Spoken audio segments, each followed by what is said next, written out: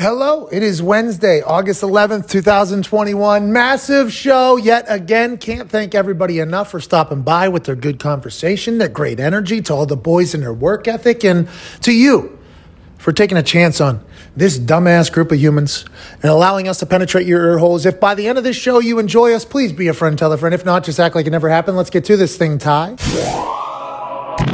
Yeah, much like that tiger from Kellogg's. Yeah, Tony the Tiger. Tony, who's Italian, which Something to think about. Oh, no. I am also Italian, by the way. I'm just hearing about other potential Italians and the way things are being said. Yeah. He's just Italian. Man, it's hard not to talk about that right now. I did not know we were going to get into Tony the Tiger, and then in turn, you got to assume Tiger Tony is Italian. I mean, you have to assume that at that point, and with everything. That's a stereotype, and it's offensive. What, the name Tony? No, that is It's a tiger. Oh. It's a cartoon tiger. Okay, all right. From Italy. Probably. Yeah. If we had to guess, which now is, I did that thing, you know. He's Italian-American. I did not plan. Thank you so much. I thought so. I did not plan on this at all. Actually, I didn't even think about saying today's show was great until literally the word great came out of my mouth right there, which led us to this entire thing. But when I did that 23andMe thing, you know what I mean? When I did that, and it came back and it said like everything I thought, and then it added in 0.01% Italian. Growing up in Pittsburgh around too many Italians, being the only non-Italian person in a lot of situations. Scary. This is not just a couple of situations. This is a lot of situations. And the things that potentially had been, said by the Italians to me, obviously. Sure. And then potentially return fire, right? I mean, as your kids growing up. I mean, this is going to happen. Kids being kids. Okay, this is going to happen. But whenever I found out I was 0.01% Italian from the whole thing, I was so excited. I had to do some apologies. Obviously, I had to go around and say some apologies to a lot of situations and people. But then also, I got super excited about it. I was like, you know what? A little bit of, hey, how you doing? Keep it moving. I think they say on the box there's like a 0.02% error potential in those tests. So I could be 0.03%. Wow. Hey, how you doing? Look at me. Very negative of you to look the other way that I could be negative 0.01% Italian, but I look at it the other way, probably more Italian. I was excited about it until just the last couple of days. I've been reading a lot about us, Nick. I've been reading a lot about us Italians. What the hell is going on out here? The Italians I know, caring people, okay, great cultures. Oh, absolutely. Houses, the environments, the atmosphere, the food, everything. It's an absolutely beautiful culture. There's some other things, that come alongside of it. There may be some outthinking or outwitting to do things that may be Shady. not legal. Corruption, potentially. Yeah, there's a lot of that potentially goes around, but it's a clever bunch. What I've been learning the last couple of days about being Italian, I don't think Tony the Tiger was saying it's great either, but I don't think so at all. What's going on? Are we okay? Is everything all right? Do I need to find out if that 0.2% air thing is real or not, Nick? Are we okay? We're great. Never been better. There's some people Some people speaking a little out of turn, and then there's others, using their 0.01% maybe as a little bit of a crutch. No! Wow. It's not me making those memes and GIFs. It seems to be everybody else except for us. I'm trying to go to bat.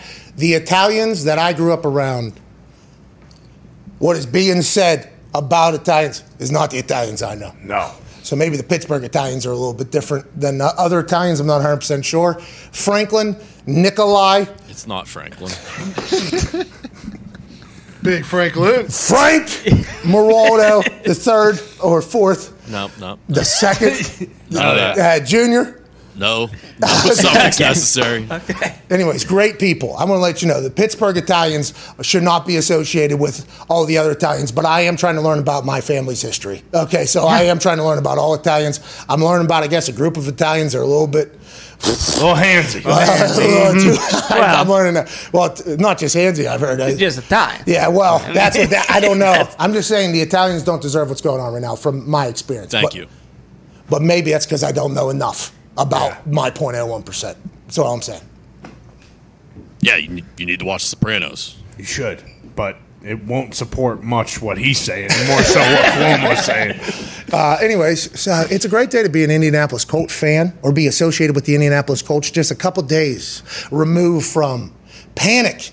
Maybe being at an all-time high. Maybe there was a red button on a table for every Indianapolis Colts fan that says, fuck, and they're all hitting it. Yep. Everybody's hitting it. They're going, oh, no, this ain't good, this ain't good. At quarterback we traded for after turning down a couple others allegedly. Tom Brady being one of them. Yeah. That quarterback you're paying a lot of money for, he got injured in high school, you see. Okay, so in high school he got injured. That bone was just kind of hibernating like a bear. You know how a bear goes into a cave? This bone inside of his foot that broke off was actually went into hibernation, and then it just popped back out. We have to have surgery there. He's going to be out 12 weeks. What? How much money did we...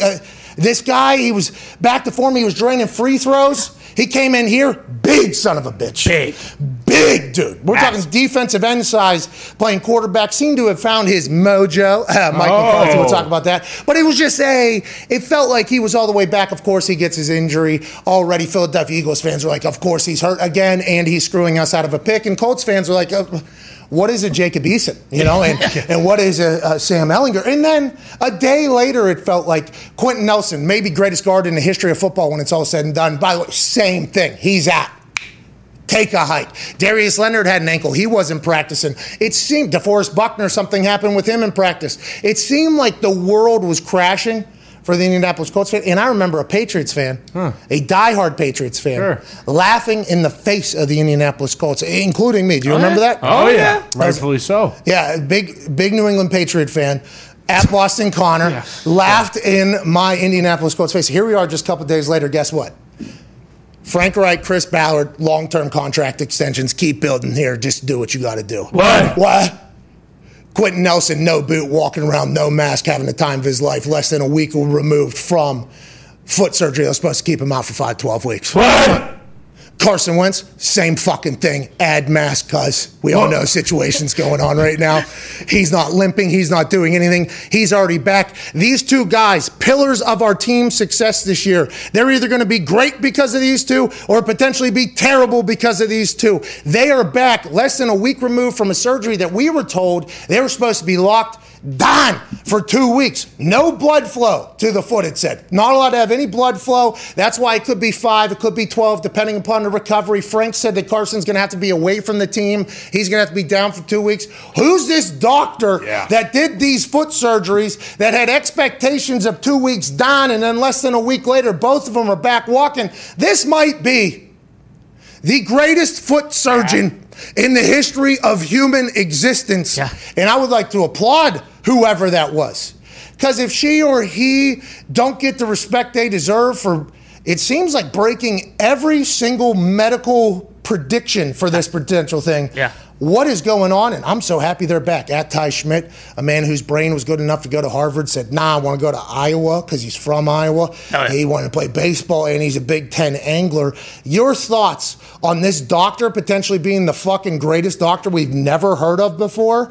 And are you scared now that the Indianapolis Colts are going to be an unstoppable force going forward? I'm not scared about the Colts because, if we see them, it would be in the Super Bowl. So, I mean, they got to get through the Chiefs. Yeah, I understand that. But I understand there's AFC, NFC, but I'm just saying there might be a new sheriff in town here. If we got doctors, by the way, doing surgeries that are healing quicker than ever. You guys on other teams, because I think this was an Indiana doctor. I'm not 100% sure. I think it was an Indiana doctor.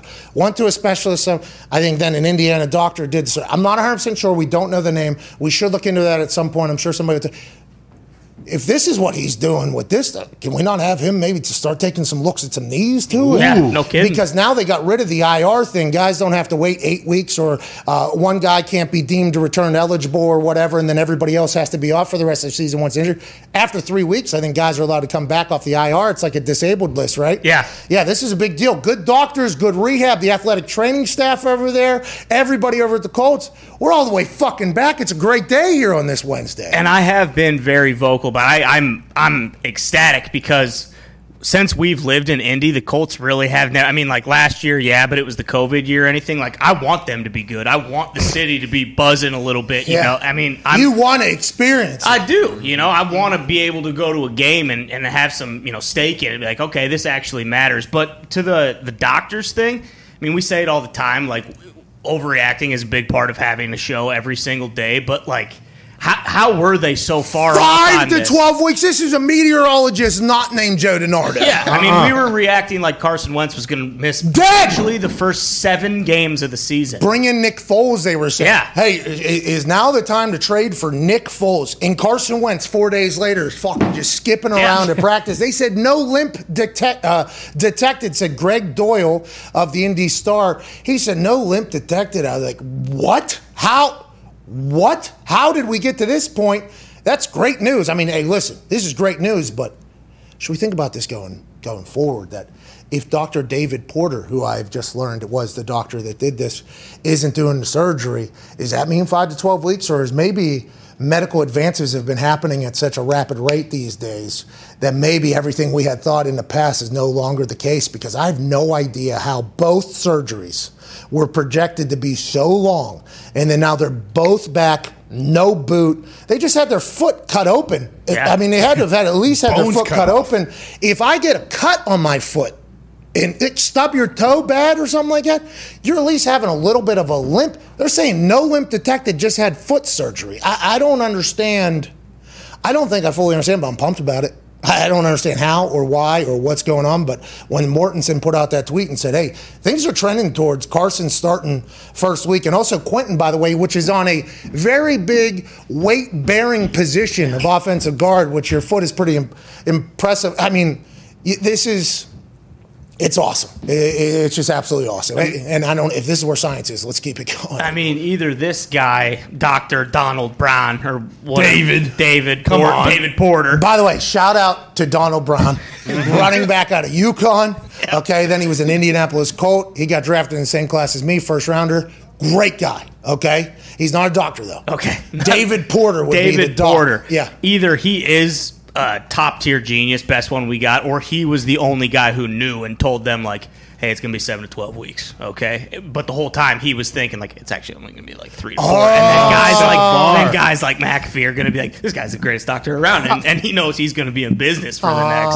So you're kind of misleading on the projections of only information you have, a little insider trading almost, but to benefit yourself. Potentially. I'm not saying Dr. David Porter would do that. I'm just saying, hey, let's check the boxes. Maybe. Okay, so it would be like, oh, hey, is that Dr. David Porter? Go. I know him.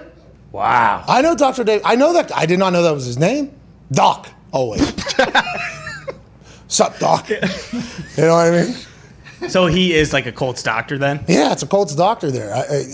Unless there's another doctor that looks. I mean, I think there has been some filtering done to this photo potentially, but unless there's another doctor that looks very similar, yeah, that's been a Colts doctor for a long time. So congrats to Dr. David Porter. Dave.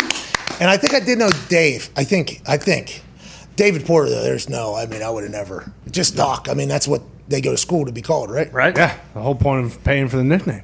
Yeah, Doc. What's up, dude? Doc Holliday, by the way, fucking handled business. And Marshall. Fast hands. And also Tombstone, I guess. Yeah, that's what you're talking about. But yeah, that could be interesting. Did anybody ask this guy what his projections were, or was it everybody else that was given these projections? Because when Frank came on and talked to us, what was that, a couple days after, he was very optimistic, but he wasn't saying like, hey, in a week or less than a week, he'll be back. It's crazy. We got to move along because last night was the debut of a show that we all love.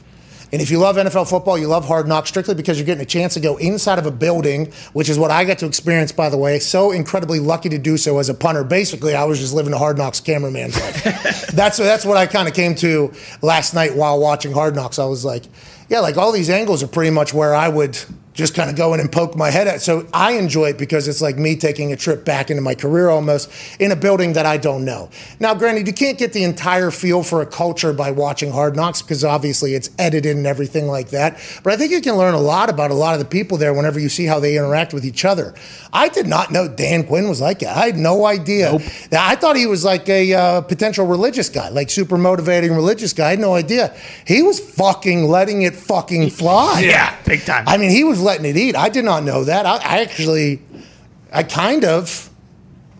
We'll play for Dan Quinn. Yeah, I mean, Expect him. There was a couple situations, I think, whenever I asked the Twitter world for their thoughts and then also the Instagram comments for their thoughts, a lot of people thought he was, being a little bit rude, I think some people were saying, or whatever, to some of the backups and things like that because of the way he was talking, I think, during the game about third, fourth quarter and that whole thing. I'm not 100% sure where they got that from, but I enjoyed Dan Quinn a lot more after Hard Knocks last night than I did going into Hard Knocks last night. And I think also getting a chance to see Dak, I fucking love that guy.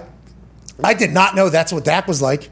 I mean, any guy, okay, that speaks like similar to how I speak, I immediately go, okay, I appreciate the way this person operates. Now, then you have to judge what's coming out of their mouth in a similar fashion that I speak or that we speak or anything like that to judge it. I thought Dak was like consummate competitor. I think he was super chill and cool. Seems like he's loved by everybody. I think he is. I mean, I did not know any of this about Dak because every interview, super nice, super smiling, always portrays like the perfect quarterback, basically. He's the quarterback of America's team, the Dallas Cowboys. He sent Tony Romo to the booth basically out of nowhere out of Mississippi State. I mean, he has always been getting a chance to see that side. That's why I think I appreciate Hard Knocks so much. Zeke, love Zeke too. Mm-hmm. Yeah. I thought I would hate Zeke, by the way. Like, respect Zeke as a player, respect everything he's done. I haven't followed closely enough, just only known him. Not hate that's a very strong word, but I thought like I wouldn't be like a fan of Zeke if I met him as a person or whatever. Fucking love Zeke last night. Mike McCarthy, he gave a speech about being from Pittsburgh, basically, that I was like, hey, Mike, I appreciate everything you're doing down there.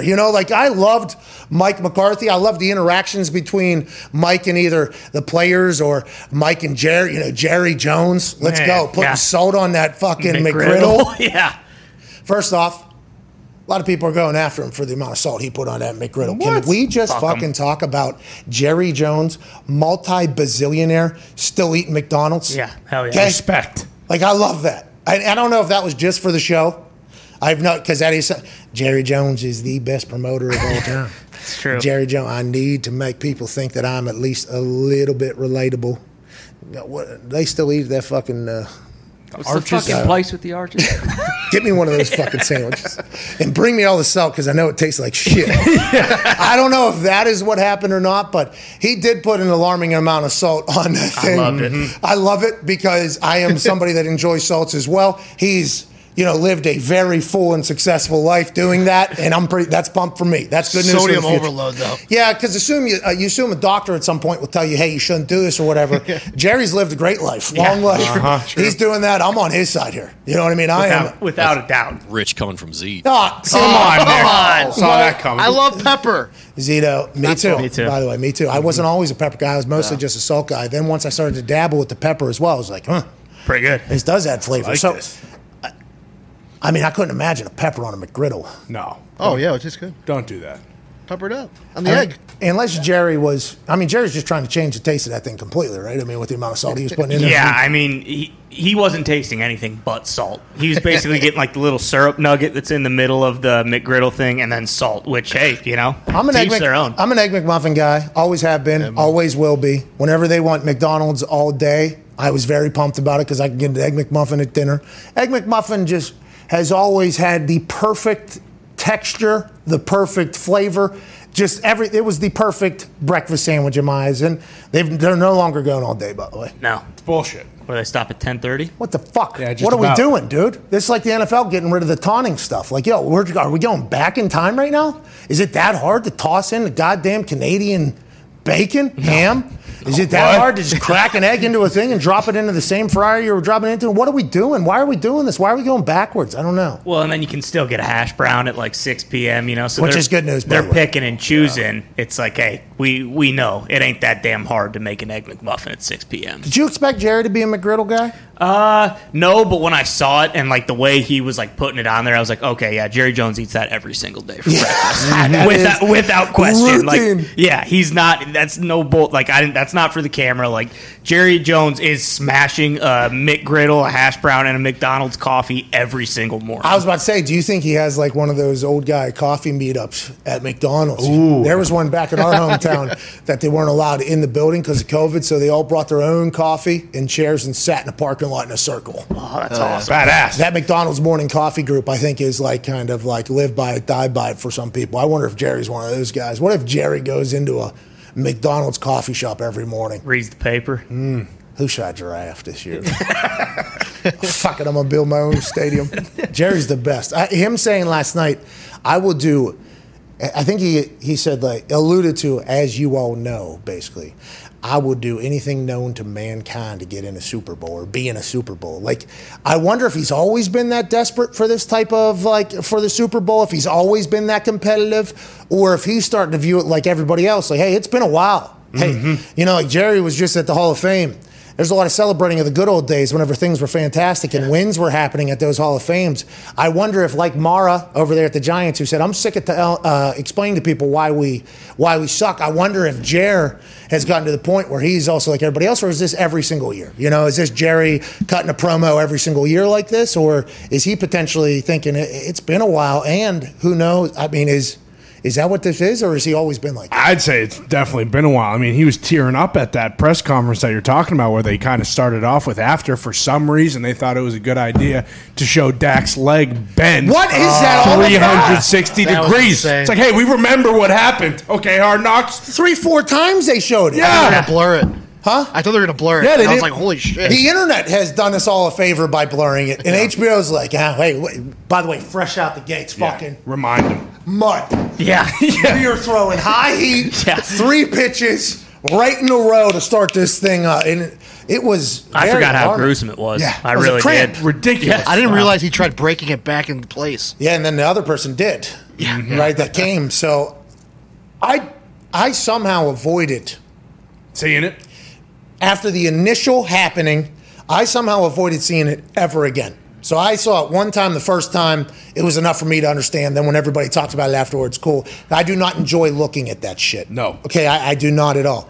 Last night when HBO led off the fucking show with that, basically, almost immediately, and I understand it's a big part. I understand it's a massive part of the story.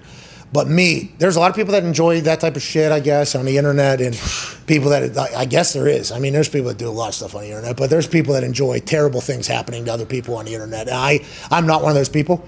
I got pretty uncomfortable there. See the thing again? Yeah. But then looking at how small of a scar it was a small scar. Yeah. I think I have a bigger scar, like, on my knee from trying to jump a bike over, like, maybe some wood or something growing up as a kid, just scraping that thing than he has on his ankle. And he called it his little wishbone, I think is how he referred to it or whatever. And that thing is small. How doctors, like, how'd they get in there, fix that from that tiny of a thing, or did they tie it? I mean, and how is he back running around? Yeah. And all this shit is insane to me. I think, so I guess watching it one more again did cement, like, hey, remember, this was terrible, what he went through. And he's already back. I guess it tells that story.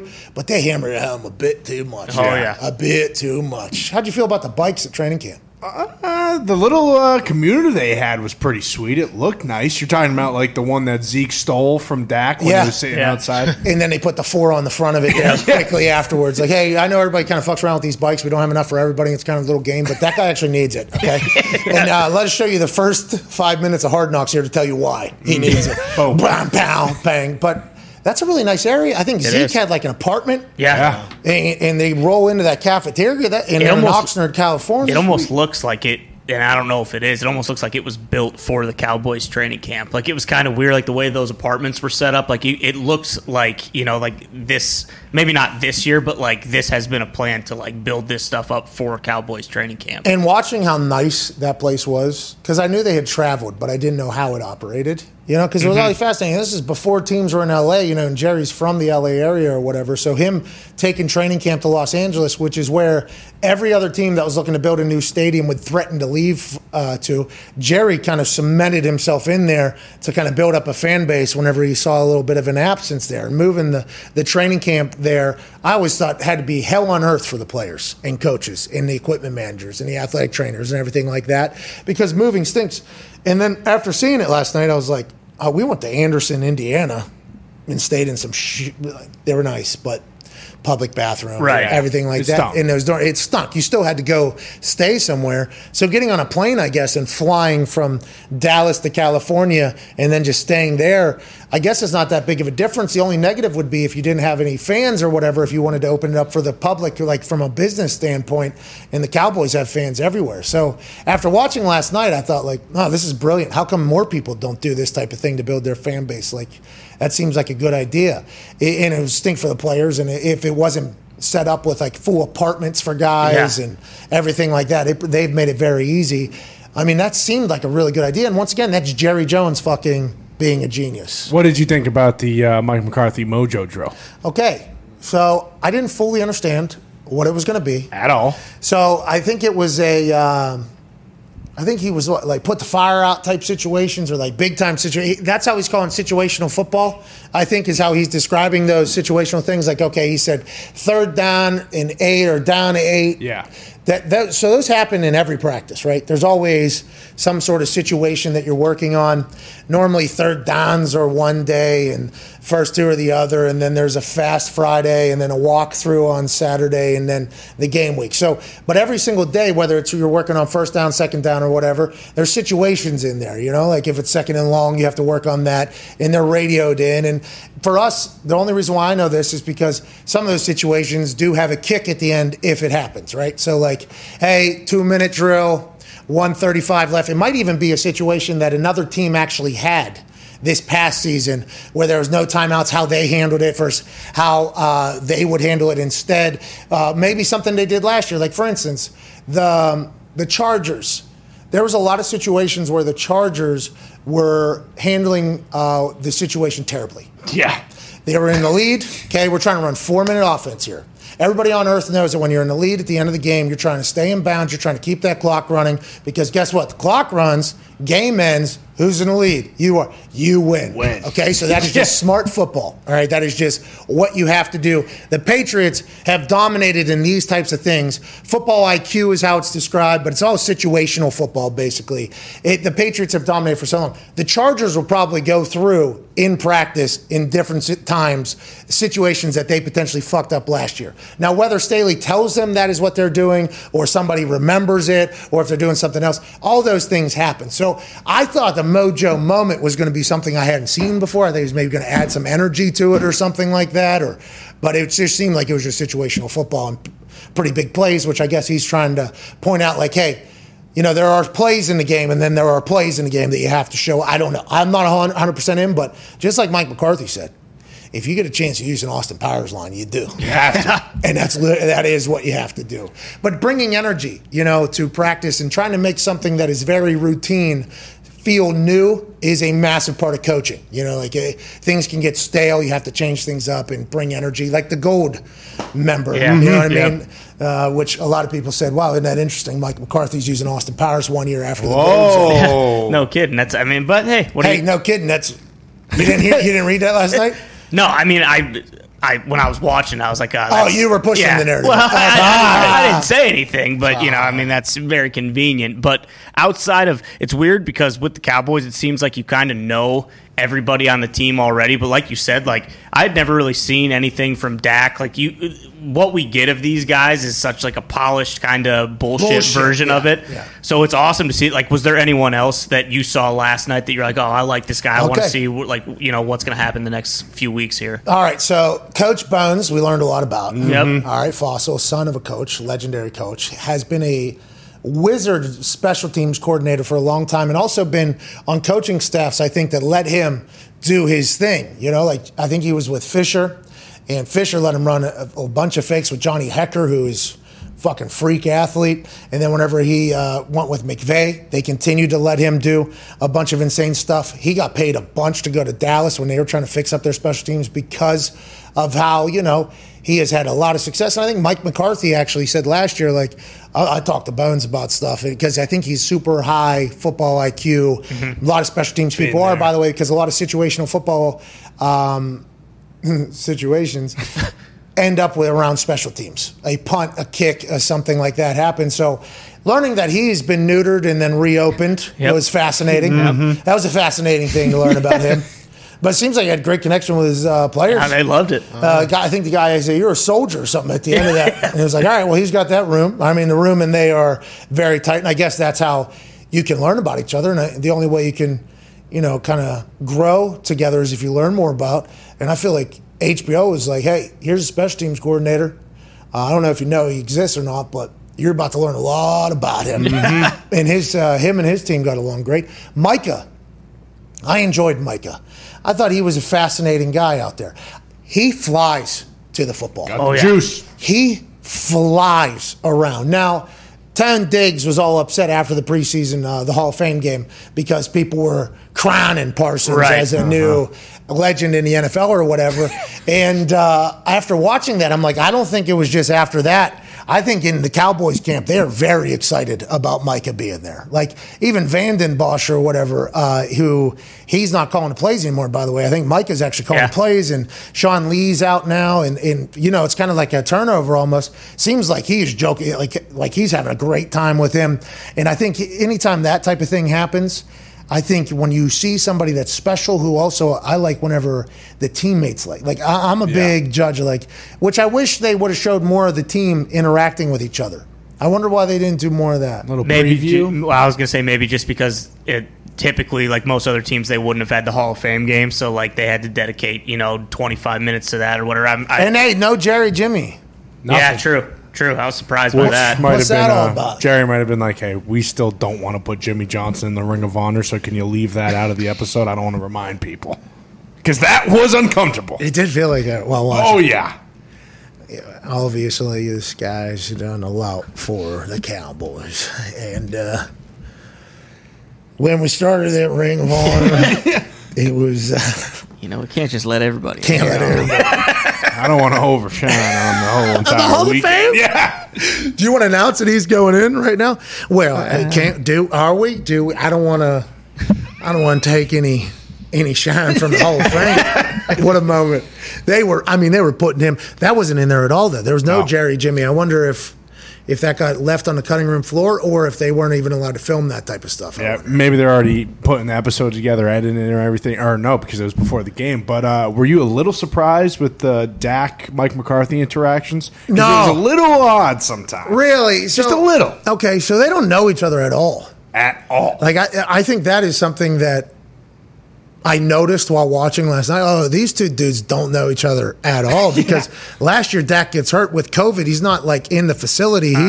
He's out of the building getting surgery. He did his whole thing. Now his Cowboys doctors, so maybe they did check on him, and maybe Mike McCarthy was talking to him every single day. I'm not 100% sure because I don't think Dak would want to be in the COVID. I don't think so. Right not. So although Mike has been there for a year, and Dak has obviously been there I don't know if they know much about each other. I mean, maybe OTAs, they got a chance to learn about each other. This is maybe, their second training camp because they did go through it. But I don't think they know a lot about each other. Whenever they were around last year, that was when the locker room was allegedly saying that Mike McCarthy's coaches can't coach, right? Yeah. And it wasn't Dak necessarily saying it, but somebody out of the locker room was saying early on last year it was not good between the players and Mike McCarthy. Not good at all. And then Dak gets hurt and it only got worse, it looked like. And then towards the end, it almost felt like there was a little bit of a, hey, we're in this thing together. There's watermelons getting smashed and everything like that. So I don't know how much they know about each other, but I do like that. He said something that Dak potentially perceived as a lead for him to, maybe make Dak think like he looked bad or whatever. A slight, a slight or whatever. And then Mike, hey, I'm just busting your balls, champ. Just busting your balls, champ. All right? Just busting your balls. Because they don't know anything about each other. No, and he was so pissed that he couldn't practice again. I've been out enough or whatever. Yeah. I've said enough, haven't I? I mean, what? Yeah, I'll tell you if I'm fucking sore. Yeah, that injury. Yeah, the GPS said 575. Hey, was GPS scores. How about Mike McCarthy wearing a button-down shirt, having that 575 conversation? Just me thinking of what's going through his head. 575, fucking high. I don't know. And what did that mean? What's the high score? Is it 600? What is 575? I don't know what it means, but it sounded very high. But they gave us no other numbers in comparison. No. And this is kind of like the Olympics when we watch one of those sports we know nothing about. Like, hey, you got to give us a fucking layman here. Yes. You know what I mean? Like Mike McCarthy, what was your score today?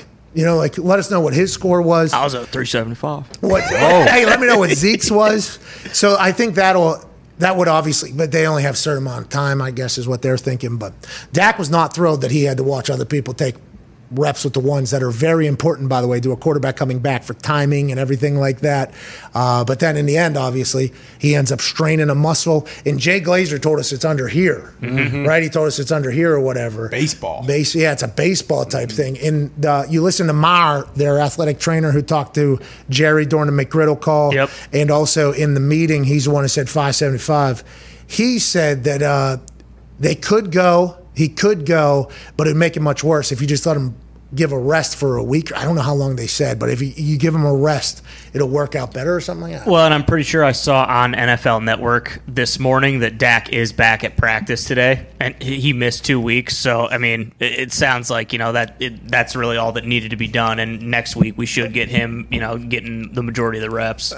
Hey, Dak, shouldn't we get in the gym and get some treatment? But, hey, I appreciate you wanting to stay out here and all, but shouldn't we figure out what the hell we got here? Yeah, you're right. All right, see you later. Because that was probably when all hell broke loose, when Dak walked off the field. Yeah. Is probably when the media thing. Everyone started, spinning some sort of yarn. Which is why Dak maybe didn't want to leave the field also. Yeah. Like on top of. And then Mike's like, shouldn't we fucking get some treatment? Now that the world's opening back up, so many new thrills are on the horizon. Okay. And whether you've been in a relationship for years or just getting started, we're excited to get back out there and meet new people. Hell yeah. When the moment comes, let's not come too quick. Oh, here we go. That is not what they had in their copy. Okay. They should. That was, I think they're going in a different direction, so let's go back a sentence or two. Okay. When the moment comes, you want to be ready. That's true. Yeah. With Roman, you can get a free online evaluation and ongoing care for erectile dysfunction, all from the comfort and privacy of your home. Once you take care of that, though, you get the Roman swipes, and guess what? Lasts a long time. Banging it. Yeah, it's Pete Alonso at the at the home run derby. That's right. Dingers. Downtown. Bingo. David Ruoff. Population, you, dude. Hell yeah. Roman Ready equals confidence. The confidence that you know you can rise to the occasion in the moment. We're looking at the Summer of Love 2021 version, and Roman wants to make sure you can participate in your way. Whether that be as a single person or a couple who would still rather stay in with each other, a U.S. licensed healthcare professional will work with you to find the best treatment plan. If medication is appropriate, it ships to you for free with 2-day shipping. Okay. Ooh. That's huge. Free? The shipping's free. Wow. I believe, not the medication. Free No. 2-day shipping. Yeah. Go to GetRoman.com/McAfee today, and if you're prescribed, you can get 50% off your first month of ED treatment. Okay. That's GetRoman.com/MCAFEE. And if you're prescribed, you can get 50% off your first month of erectile dysfunction treatment. Make sure you're ready to have confidence and control this summer. Roman Ready.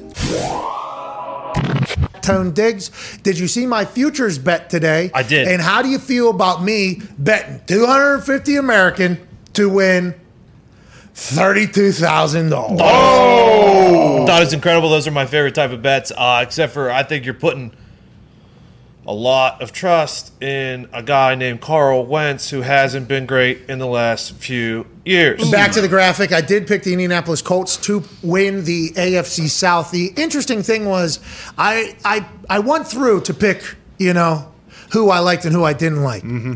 The NFC West was very scary for me. I'm not touching it. No. So when I looked down, I said, this is a 7-leg parlay, and it's at plus 12,998. This is good enough. I don't need to dive into the NFC West, which is going to be a crapshoot. Bloodshed. There's a lot of very, very, very talented humans in the football department in the NFC, well, as there is everywhere. But I'm just saying those teams seem to be. I got the Bills in the AFC East. Well, What? sure. Yeah. I made a similar bet to this, but yeah, go ahead. You had a couple differences you said there. So you probably had the Patriots, but I got the Bills in the AFC East. I got the Browns in the AFC North. I got the Colts in the AFC South at plus 140. That's a good odds booster. A lot of people taking the Titans in the AFC South. It's minus one something, plus 140 there. And then obviously the Chiefs, until they prove that they won't just win games whenever they want to win games, you can't not bet on them. Washington football team is not getting enough love, I don't think, in the NFC East. And let me tell you why. Ryan Fitzmagic. Yep. Yeah. You saw what Heineke was able to do with that Washington football team in the playoffs against the Tampa Bay Buccaneers. Son of a bitch almost beat the Super Bowl champions. Yeah. Ryan Fitzmagic is a adult version, a graduated version of Heineke. With everything that Ryan Fitzmagic has in the tank, in the brain, with that team, the way it's been assembled, and Ron Rivera has the vaccination rate up high because at one point he said, Hey, listen, get fucking vaccinated.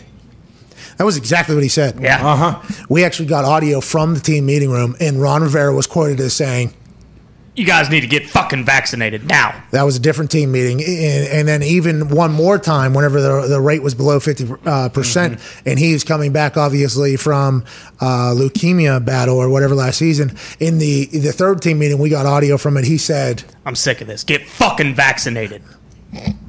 there's a little bit of a beef possibly between Ron Rivera and the team, but I think the vaccination issue was quite a hot topic for everybody in the NFL, and it's getting figured out now. But I like the Washington football team, especially at plus 260 whenever you're doing a 7-leg parlay, and you can kind of go ahead and raise the odds just a little bit, especially with how they look. Cowboys might be an issue, especially after watching Hard Knocks. Okay, I love Dak. I love Zeke. I like Mike McCarthy. I have no idea how it's going to go. Hey, fucker's heavier than you think. We ain't about winning the division, getting the playoffs. No, it's about world championship, because once you've had it, there ain't nothing else in this business. I love Mike McCarthy, and I think the Dallas Cowboys have a chance to be good with him at the helm. But for me, Fitzmagic, Chase Young, that team, with what they were able to almost pull off in the playoffs, that's the last thing. What have you done for me lately? The Washington football team almost surprised the world with Heineke at quarterback. Even if Heineke has to go in and it's not Fitzmagic, who looks legendary right now. Yeah. He just looks like what was that Michael J. Fox movie where he played basketball, but he was Teen Wolf. Team Wolf. It's kind of what his face looks like. Photo surf. Yeah, he kind of looks like, and by the way, Teen Wolf could ball. Dude. Oh, yeah. Good jumper. Did have a great jump. People made fun of him, though, I think, because he was a little bit different, right? Yeah, he's a mean. little hairy. Yeah, he was a little hairy. He got bullied. Manscaped. He did need Manscaped at the time, but at that point, there was no lawnmower 1.0, 2.0, 3.0, or 4.0 to really take care of that entire thing with a non-nick Ceramic He blade. also did not pull his penis out, so we don't know if he was manscaped or not in that movie. Yeah, because, but to be clear, I got 2 lawnmowers. All right. I got one for the face Yep. and then one for Bottom. everything else. Right. Bottom face. Yep. Bottom face. Anyways, they could be great. Go back to in the last pick, Packers, obviously, Bucks, obviously, 250 to win 32,000. I feel pretty good about it. How will it play out? Nobody knows. This is big for me. This is a futures bet. That I'm going to have to stay excited for what, the next 5 months or so. I think 32,000 on the line is going to be good. But if any one of these teams start out a little bit slow, this is a completely wasted $250 betting on something we know nothing about. Let me ask you a quick question. Which 3 of those are you most confident? Most confident in, obviously, the worst odds. So Chiefs, Packers, and the Bucks. Okay, so if you think those 3 are going to win their division, that is plus 256 if you parlay those 3 to win their division. Oh, because then I can just put a quick hundo on that, probably get my money back, is what you're saying. Well, easily. Or if I was thinking your money terms, 5,000 to win 13,000. Oh, so you're saying if I like those 3, how much do I like these 3? Sum it up. Go ahead and put $5,000 on that thing and just keep it moving. All right, I appreciate that. Hammer down, boys. You doing future bets, current bets? Can we make money now in the future? Everyone's playing in the preseason this weekend. One of my favorite ones is the Jacksonville Jaguars over the Cleveland Browns, and this is nothing against Cleveland Browns. It's just that Baker's not playing. What? Case Keenum's his backup. He's a veteran. How much you need to see out of Case? And then the guy down the line, Kyle Lauletta, I'm not sure about him. But the Jags, you're going to have Minshew. You're going to have Trevor Lawrence. And you're going to have C.J. Beathard. All pretty good quarterbacks. I like the Jags -1 this weekend. And Tim Tebow. Hell yeah. That's your favorite of the weekend, yeah? It's one of also the under in Dallas and Arizona. Dallas scored 3 points against the Steelers. Are they good? Yeah, I don't know. Is Dak playing? Probably not, No, because the so- muscle strain. And is Gary Gilbert going to be able to put anything into motion? I don't know. A couple more days of practice is huge. That Hall of Fame game, and I said a day of Hall of Fame game, and I mean with all due respect. With all due respect. Of course. With all due respect. All due respect. That game is terrible. So bad. Stinks. It is a bad game. Okay, it's a great moment. It's a good watch because of everything that's happening at the game. It's almost like it decides football becomes like the MLB almost for a night. Basically. Where the game stinks, but everything around it is awesome. And that seems to be what the MLB is. And by awesome, I mean like Real Housewives type shit that happens, Bravo TV shit that happens in MLB. But Hall of Fame game, you can't judge it because they're really, the odds are stacked completely against every single team. You only got 4 or 5 practices, and you're probably not going to make the team anyway. So are the coaches really giving you as many reps as you need in those 4 to 5 practices? Probably not. So I think you potentially see a much different team. The under does feel good, but isn't that what the sports books want you to do after that McCarthy showing, right? Yeah. Until you prove me otherwise. I mean, it's also the highest total of the weekend in the preseason. 40 points for that game. Okay, so they're expecting shootout out there because it's their second game as opposed to just their first game or whatever. But does that mean anything if Dak's not playing? Exactly. Yeah. Danucci, by the way, he's doing Duck Yeah. on the thing. yeah, with the gator on the thing. Yeah. Who? Zito? Okay. I didn't know if AJ Hawk's internet was back, Yeah. or if our guest of honor was here. And I would do the same thing if it was AJ. But I am very excited to chat with the person that is joining us right now. There's only 32 of these jobs in the entire world. They actually created an entire thing to act as if you had this job in fantasy football that has taken over the entire world. Just got the biggest deal in guarantees, $150 million guaranteed to their quarterback done just, I think, a week, within the last couple of days. The Bills, the team that I bet on in my 7-leg parlay to win the AFC East and potentially win $32,000. Ladies and gentlemen, general manager of the squad from Buffalo, Brandon Beane. What's up, dude? Appreciate that, Pat. How you doing? Hey, congratulations on getting that deal done. There's no way that was easy, right? That had to be. Those are big numbers. That were you a little scared going into that? How did you expect it to go? And now that it's over, how relieved are you? Well, I curled up in the fetal position a couple times, but no, it was good. You know, I don't know how much you experienced with Josh, but Josh was great, and I know you've done your deals when you played. I thought Josh did a great job of telling his agents what was important and hearing us what was important for us. We knew they were going to be big numbers, but they gave us. We wanted the length of the deal to be a little longer than the standard. Just those numbers are so big, Pat. Adding a couple of years. A lot of these are 4-year deals. Obviously, Mahomes did the 10 a year ago, but we thought this was kind of a good compromise of not 4, not 10. We got him for 6 plus the 2 we had him. So having him here for 8 years is definitely a relief. Yeah, he's only gotten better. I can't wait to see him this season, especially with the team that you've been able to build. Whenever you see Patrick Mahomes sign that 10-year deal, and then you start seeing like the salary cap tomfoolery that's going around in a lot of places. And I don't know if normally the NFL sees these types of things and says, hey, cut it the fuck out. Normally that is something that happens or they put it in there. But with the movement of potential money, those longer term deals, especially at a position where the salary cap hit could be so high in the quarterback, is that something that goes into thought as well whenever you're signing for like 6 years with Josh? It's like, okay, we've seen the salary cap gymnastics that others have done, or are you just trying to get that deal done regardless, knowing that you can kind of deal with next year whenever you get there? Yeah, it's a little bit of both. I mean, this was the first year the cap's ever gone down, Pat. So that was probably one of our biggest obstacles. Was a lot of these big quarterback deals put a lot of cash up front year 1 or year 2, and while we weren't able to do it year 1 for Josh, we made up for it and then some in year 2. And just again, hopefully we don't have another COVID issue, but this just gives us more flexibility, versus a 3-year extension, a 4-year extension, to move the money around so that as we sign more players, hopefully from our team instead of free agency, but as we extend other guys, we kind of know the years that Josh's cap numbers are going to be higher, and we can build those contracts around it to make them lower in the years that Josh's numbers get really high. That makes a lot of sense, and I think that's why you've done such a fantastic job of building that team up there with Coach McDermott, and a lot of patience in how you've done that. I asked you like a year ago, I think, around this time, maybe a little bit earlier. Cam Newton had been a free agent for 86 days or something like that, and he didn't have a team. And a lot of people were like, hey, maybe the Bills, because he and Josh Allen are similar, both big, both athletic, maybe the Bills will take a shot. And you said, no.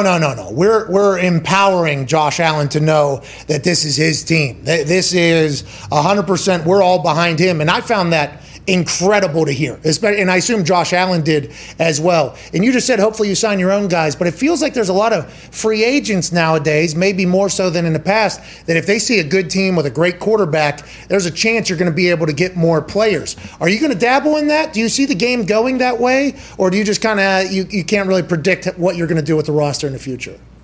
Yeah, I mean, you do want to reward your own. You know how important that is, being in a locker room, seeing guys, your buddies, your teammates get rewarded for doing the right things off the field, on the field. But we do want to be an attractive place, because every year you are going to have to find guys, whether they're minimum type players, mid-level salaries, or if you ever do decide to go trade for a guy like Stephon Diggs or whoever it is, you want them to be excited to be here. And, I always looked at Green Bay when I was coming here knowing that there's always thoughts about playing in a cold city. Some people don't want to do that, but you don't hear that about Green Bay ever since Reggie White and Brett Favre went there, and then obviously Favre hands the baton to Rodgers. You don't hear about that, and when Buffalo, when Jim Kelly was here, you didn't hear about it. But it had been so long since there had been a franchise quarterback.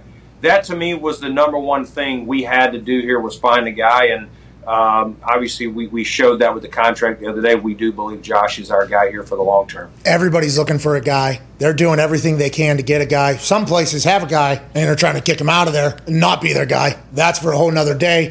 And I like that you laughed. Don't say anything, obviously, get you into some shit, or maybe if you want to. But when you look at Josh Allen and how good he has gotten each offseason, I mean, I don't think any of us expected it. You did, obviously, because you're the one that brought him in and had faith in him and belief in him. But where he has gone has been unbelievable year over year. And I think there was something where he put sensors on his arm like a golf swing and he got it all dialed in. But the team has obviously gone as he has gone. Win a playoff game last year, as you did the year before. How do you guys take it to the next step? What is the big focal point, you think, to really get the Buffalo Bills into that place that they, the Four Falls or whatever that happened way back in the day? But how does that happen, you think, especially in an AFC that's loaded right now at the top?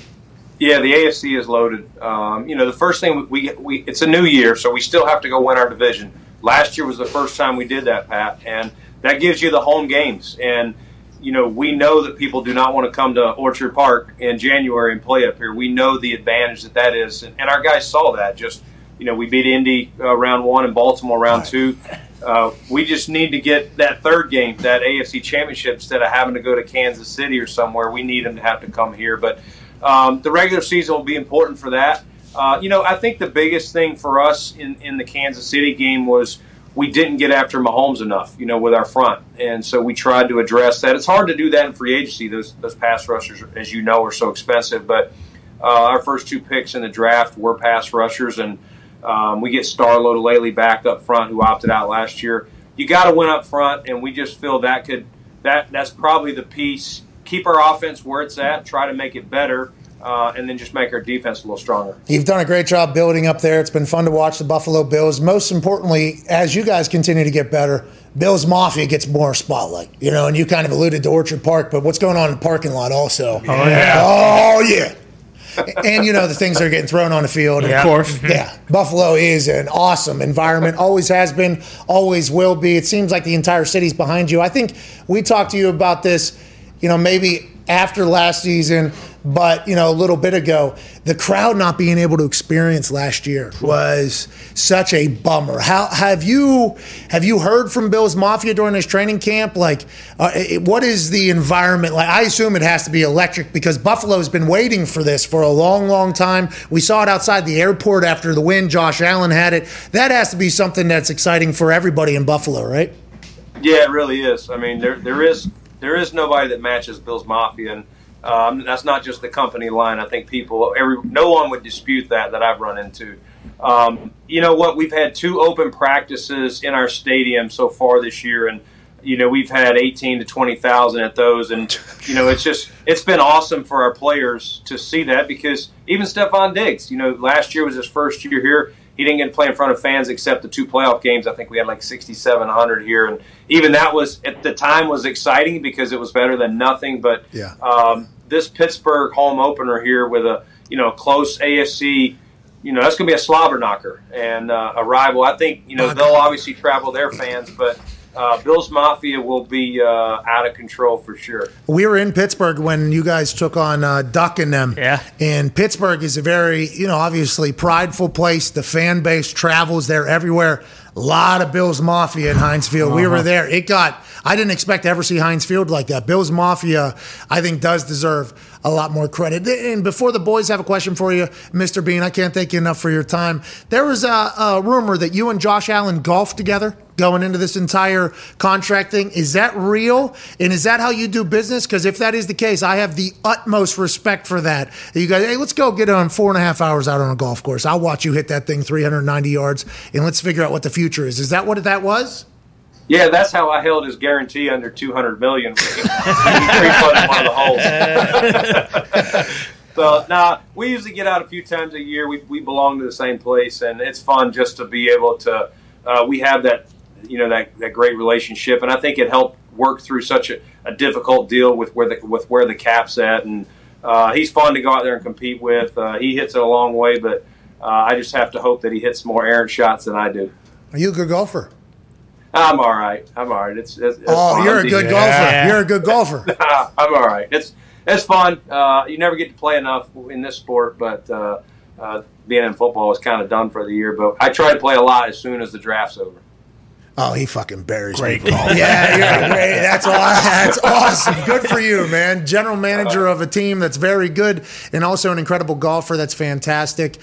One last thing here. You just talked about playing and getting out with Josh Allen and belonging to the same course up there in Buffalo. Veach just came out and said that he never sees a situation where them and Patrick Mahomes will end up like what's going on over in Green Bay. Obviously, you all have to watch everything that's happening everywhere. Is that something like what Veach said? Would you echo those thoughts? Like, the organization and your franchise quarterback have to be on the same page. I think we're all kind of watching that unfold as the years continue to go on as well. When you got a guy, you have a guy. Is that something that you guys watch from afar, or is that just something you already understood, obviously? Yeah, I think we already had that. You do see where some situations are better than others, and it looks like in Kansas City, Veach and Coach Reed and Mahomes all have a great relationship, and I would echo that here, that we love Josh. We keep Josh very informed, and he understands that we have a job to do. He's not making personnel decisions, but anything that we think would affect him or affect the locker room, we do try to communicate that to him, knowing he is our franchise guy. Yeah, it's smart, It just seems like a smart decision. And Josh can throw that thing 83 yards or something. Yeah. That's a long way. Is he not the perfect guy for Buffalo? By the way, he's the perfect quarterback for Buffalo, right?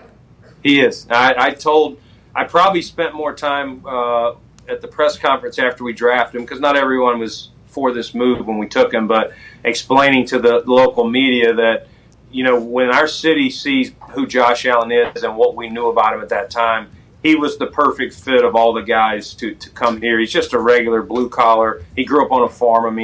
He is everything this city is about and then some.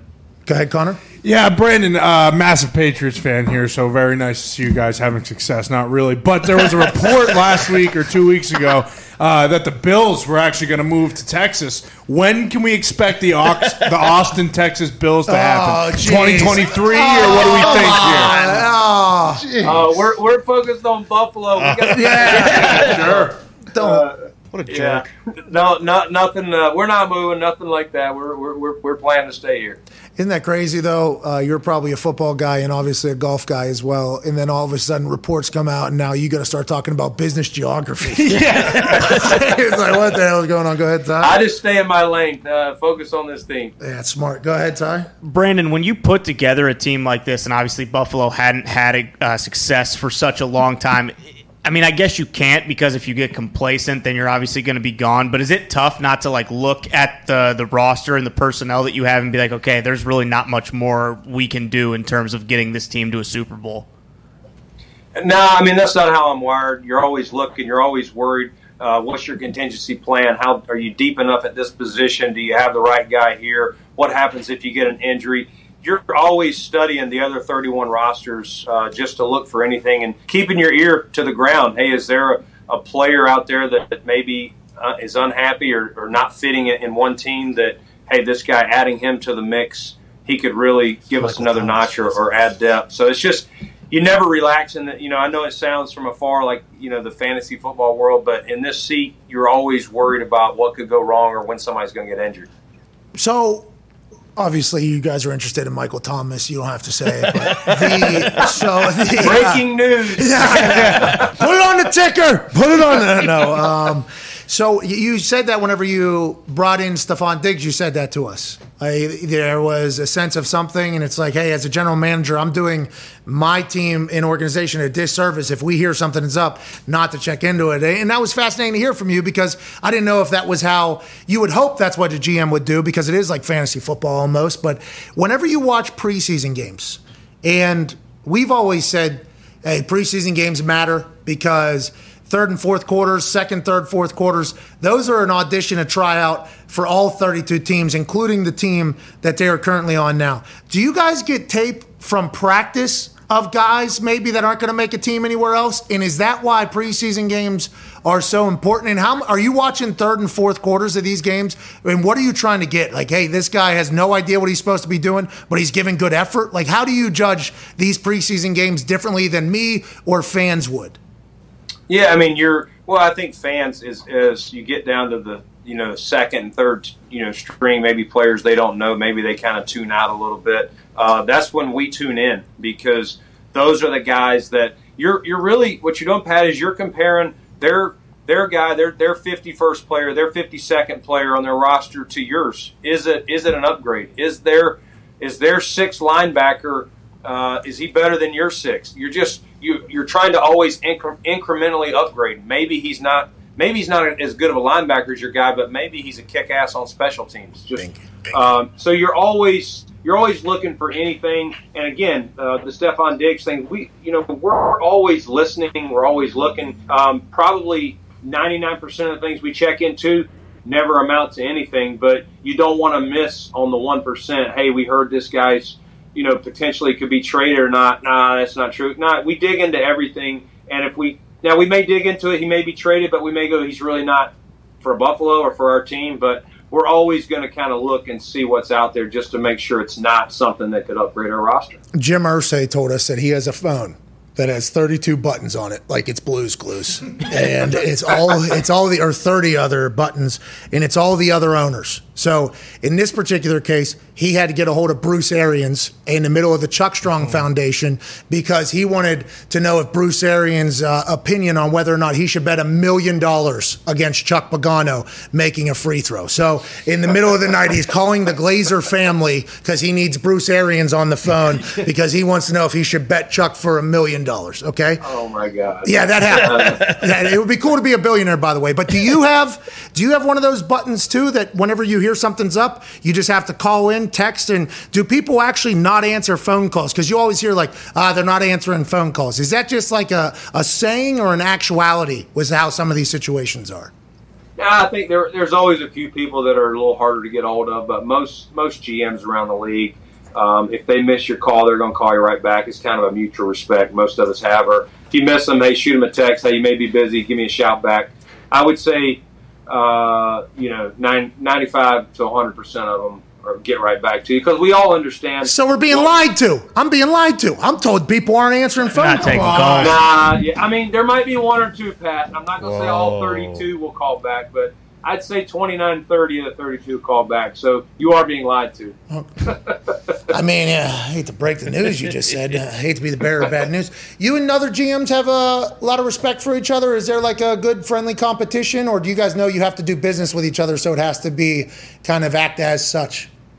I think, you have guys that you're real close to, that you talk to more than others. And then you probably have some that you just do business with. You only call them or text them, and the same them on the reverse side of that, texting you straight business. Sometimes it's you're just seeing how they're doing or how they handled a certain situation. Guys you count on, whether it's a mentor, someone that's been in the business for a while, or someone you kind of grew up with. So it's kind of all over the board, but you always keep your lines of communication, no matter how great the relationship is. If another GM calls you, out of mutual respect, if you miss the call, you try and get right back to them. You watch Hard Knocks last night? No, I missed it. Was it good? Hey, you're missing valuable film on some of these guys. Yeah. I mean, what does this guy even care about the Buffalo Bills? It's unbelievable. How's training camp going up there?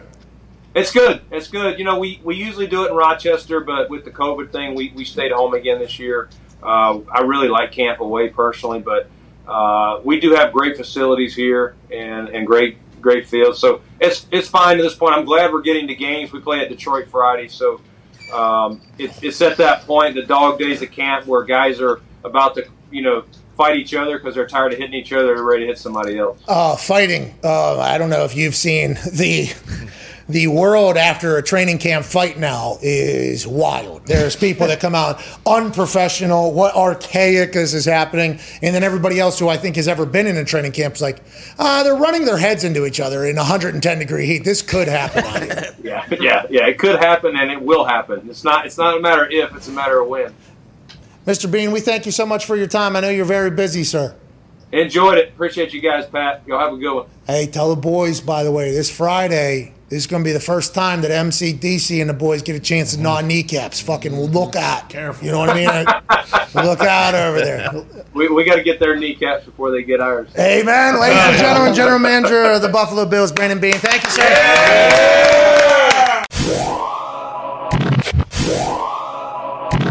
In the first ever appearance by the greatest of all time, the head of the table, the tribal chief, the universal champion, the man who carries Friday Night SmackDown, the greatest show in sports entertainment, ladies and gentlemen, Roman Reigns.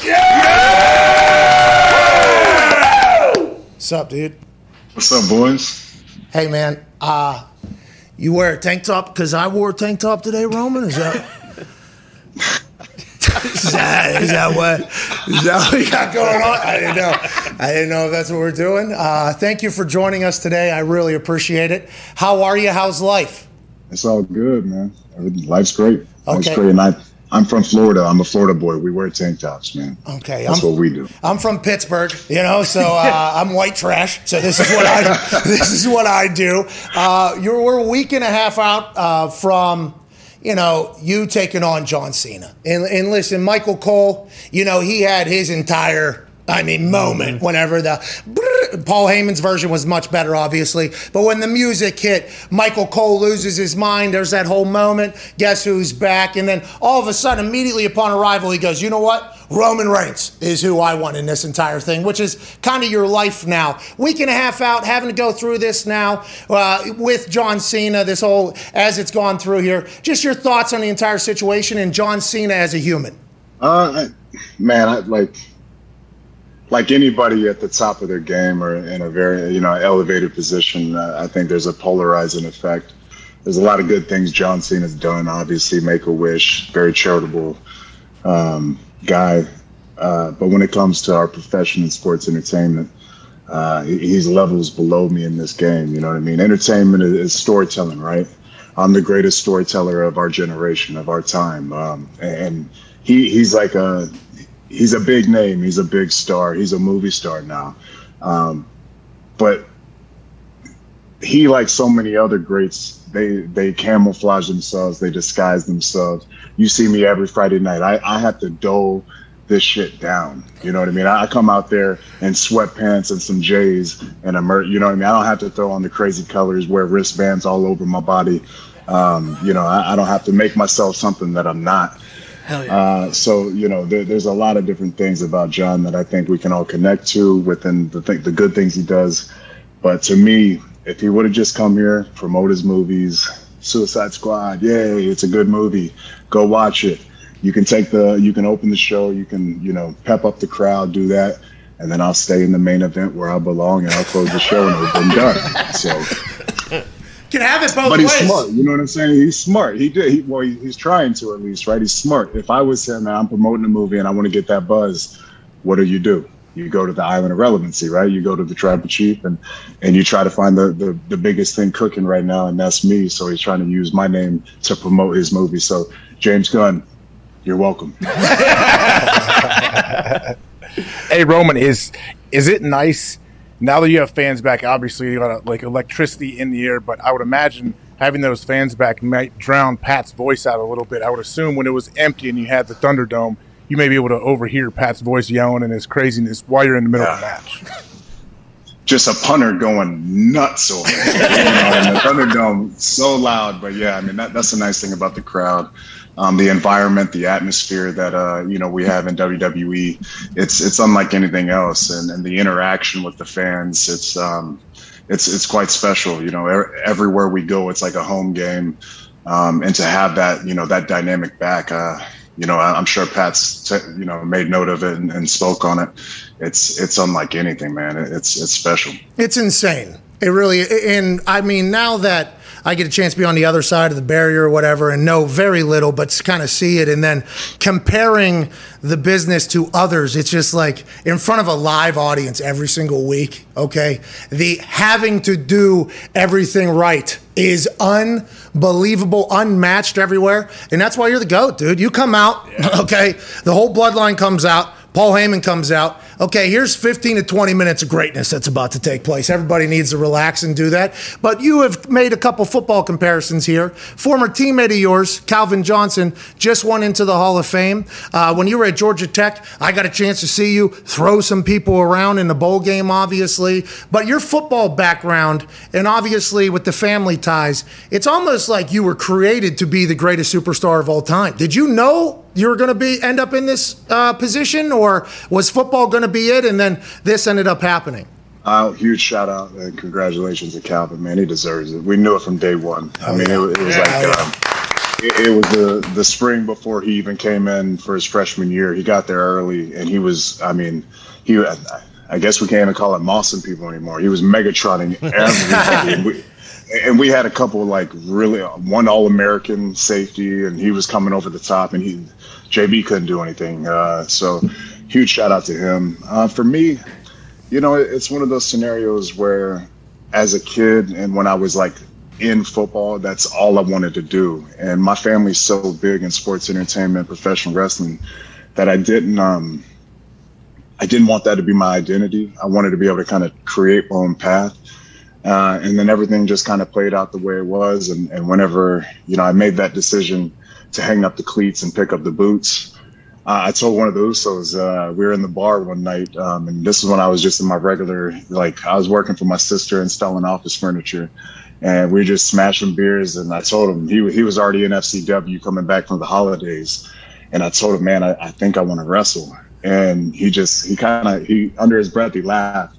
And he said, what do you have to bring to the table? What's so special about you to where you think you can do this? Because I never really trained. I've been around the business. I watched it growing up just like he had and his brother had. And it was a very on point statement from him because he was going through the grind. He was going through developmental, and he was in the fire. So, from that moment on, I knew I don't know what it is. I don't know how to put my thumb down on it, but I got something. I got it. And I was starting to shed that football weight. And I started to really see, the old me coming back. And I just knew if you put me into something, when I got to Tech or even football in general, if I wasn't starting, I'd sit in the back, when we're on the cans going through walkthroughs, and I watched that dude in front of me.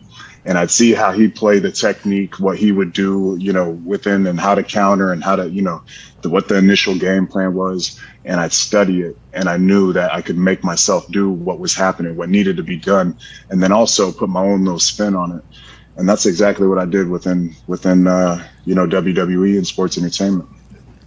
I think it's worked out. Yeah, go ahead, AJ. I think it's worked out. Go ahead, AJ. Yes, it has. But now you have been the man for a while now with WWE, and you have a lot of people behind you, I assume, watching you, trying to emulate you and trying to get your spot. How do you How do you hold people off? There's so many people that want what you have. It's that fine line, you know what I mean, where you have to protect yourself, value yourself, be strong in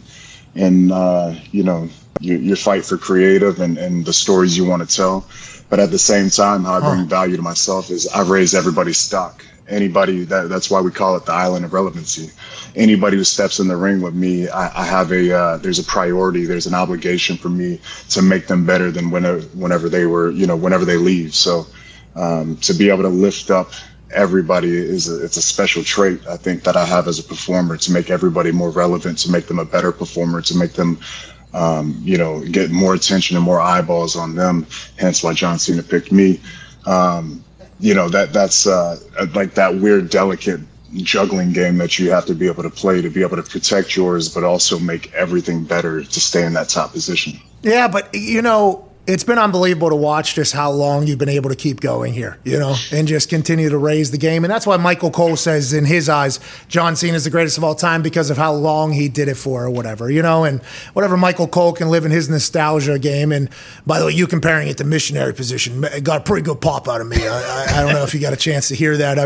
But for a long time, he was able to do it. And now you're able to do the same thing. All the old legends now, not just John Cena, not calling John Cena old, but all the legends are Edge, obviously. First thing, hey, you know what? I want Roman. John Cena, hey, I want Roman. Everybody on earth assumes that there's going to be a couple other Mount Rushmore-like wrestlers that are potentially going to come back and say, hey, I want Roman Reigns. Can you think about any of that? Or do you just kind of have to stay in the current moment? How far forward do you have to kind of think ahead in this game?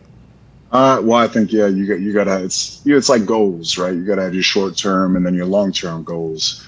And obviously stay within, the discipline of perfecting every single day and grinding it out to get to those longer, viewpoints and those longer goals.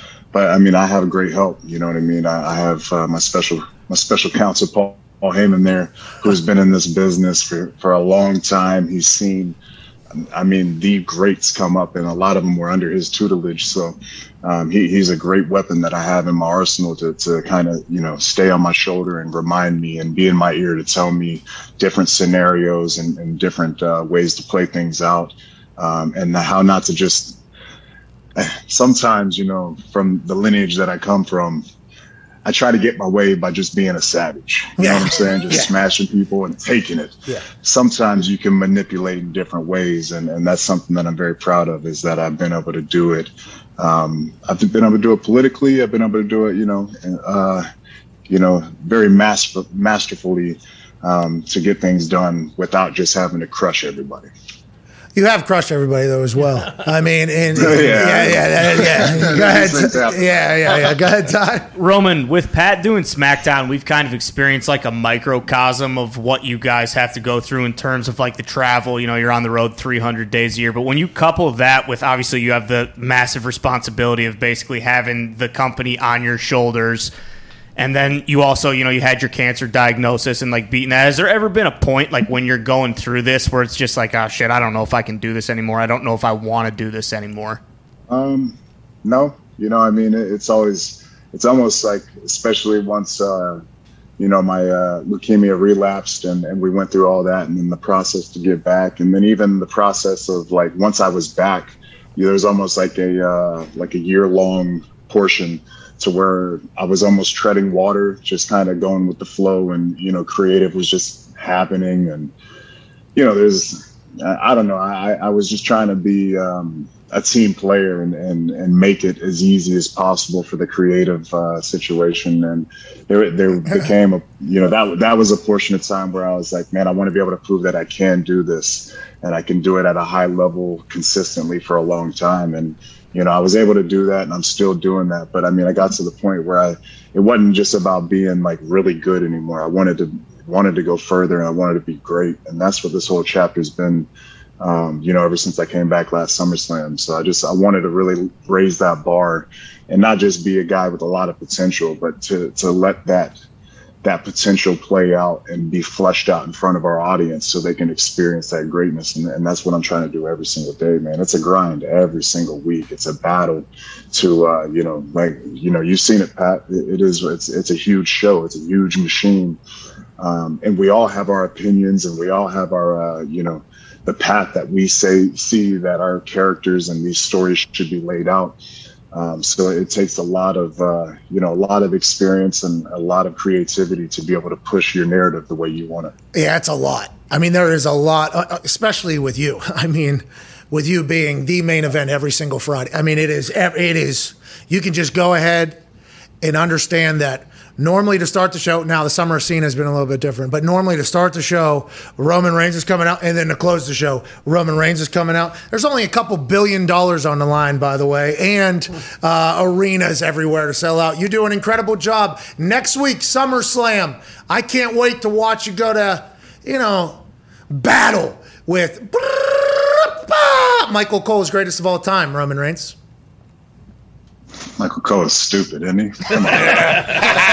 Come on now. I've been saying that. Yeah, I mean, like I said, man, we like John in the beginning of the show. Get him going, you know what I mean? Yell out, bring that yelling charisma and get the crowd going. And then, I think you can be louder, town, and then get them to scream again. That's fun, right? That's a good time. But it's going to be an ugly night in Vegas. It's going to be like when you get smashed at the table, you're up big, you feel like, oh man, we're going home with some money, but let's keep going. If he was smart, he'd cash out right now. Maybe we'll give him this Friday. Have fun. Let's go cut promos on each other. Let's have fun. Make some money, but cash out. Yeah. Just go to Argyle, go to Europe and start filming. Don't go to Vegas. That's what I'm saying. Do not go to Vegas, because we're going to smash you. We're going to pack you on a private jet. We're going to send you across the pond, and it's done, man. I'm telling you now. Get while the getting is good. The table's hot, but it's time to leave, because I'm about to shut this heater down, man. I'm telling you, just like I did the legends at WrestleMania, I stacked them, I pinned them, I retired them. The other one hadn't figured it out yet. He's pretty much done too. Cena's on the same path. Anybody who steps up for the Universal Championship, I'm going to smash their ass, and I'm going to send them home. Ladies and gentlemen, I got AJ. I got him fired up. AJ's ready to hit the A gap right now. He's ready to smash a fullback, shuck him, and make a tackle for loss. That's how it's going down. Absolutely, man. Congrats on everything. Good luck with everything. And in Vegas, especially. Sorry, connection went bad. Yeah, it's his internet, Roman. Sorry, this is an everyday type of thing here. He's in Ohio. It's that big old house he has that you see. All right. It's tough to get it everywhere. Can't get the Wi-Fi. It's hard to get the Wi-Fi everywhere. A state problem. Yeah, you guys got state issues. John Cena's got a big issue, and it's with the head of the table next Saturday, SummerSlam. Ladies and gentlemen, the Universal Champion, Roman Reigns. Cheers. So sorry to interrupt, but when Simply Safe Home Security's founders, Chad and Eleanor Lawrence, designed their first security system in their kitchen, they did it for a very personal reason. Their friends had just had their home broken into. They were struggling to find a security system that was simple to set up and would make them feel safe again. Making people feel safe is what Simply Safe has been doing ever since that moment 15 years ago. A passion to protect people not only drives every engineering detail in its products, but it motivates every interaction with its customers. And the thing is, Simply Safe just makes it so easy. It takes about 2 minutes to customize a system on their website, simplysafe.com/McAfee. And Simply Safe has highly trained security experts ready whenever you need them. Whether that's during a fire, burglary, medical emergency, or even just when you're setting up the system, they can help. As my listener, and that sounds a little arrogant. As our listeners, you can save 20% on your Simply Safe security system and get your first month free when you sign up for the interactive monitoring service. Just visit simplysafe.com/McAfee. That's simplysafe.com/MCAFEE to customize your system and start protecting your home and family. That's simplysafe.com/McAfee. Listen, that's what Simply Safe wanted me to tell you. What I want to tell you is that Simply Safe has completely changed my life. When I was thrusted into this world of success that I could have never fathomed or imagined, I had no idea how to protect my shit. It was always very confusing. There was always numerous people that had to come through my house, stomp all over it. There's a lot of wires. There was this, there was that. Simply Safe has eliminated all of that. You can set it up yourself, no awkward encounters, and it's as easy to use as any app, and you can just go in there and see what the hell's going on, and they'll alert you if the life is getting crazy unexpectedly. Go to simplysafe.com/McAfee and get 20% off on your Simply Safe security system. And your first month free when you sign up for interactive monitoring service. Simply Safe, making security simple. The Hammer Down boys are in studio, and the Stooge is in an attic. Shots twine for that beat drop, and the Stooge did not deserve that because he's not a Stooge in a bad way. It's Stooge in a good way. Hammer Down boys, how we doing? We still winning, yeah? Yes, sir. Yo, you're back on the winning thing? 5-2 last night. Wow! Diggs, how we doing? Even Steven. Okay, all right. Hey, we're not losing over there. Seem to be continuing to ride this heater that has been for like 3 months now. With Gumpy Soccer, big conversation piece right now. Those PSG boys. Oh. Hey, when PSG starts playing that beautiful game, what? Neymar, what? Mbappe, what? Messi, what? That Italian goalie. Yeah, what? Oh, Ramos. Oh, no. What about? Well, we don't know what. Is the Italian Is he- goalie? Yeah, is he a Pittsburgh like Italian guy? Or is he like Cuomo? Anyways, PSG.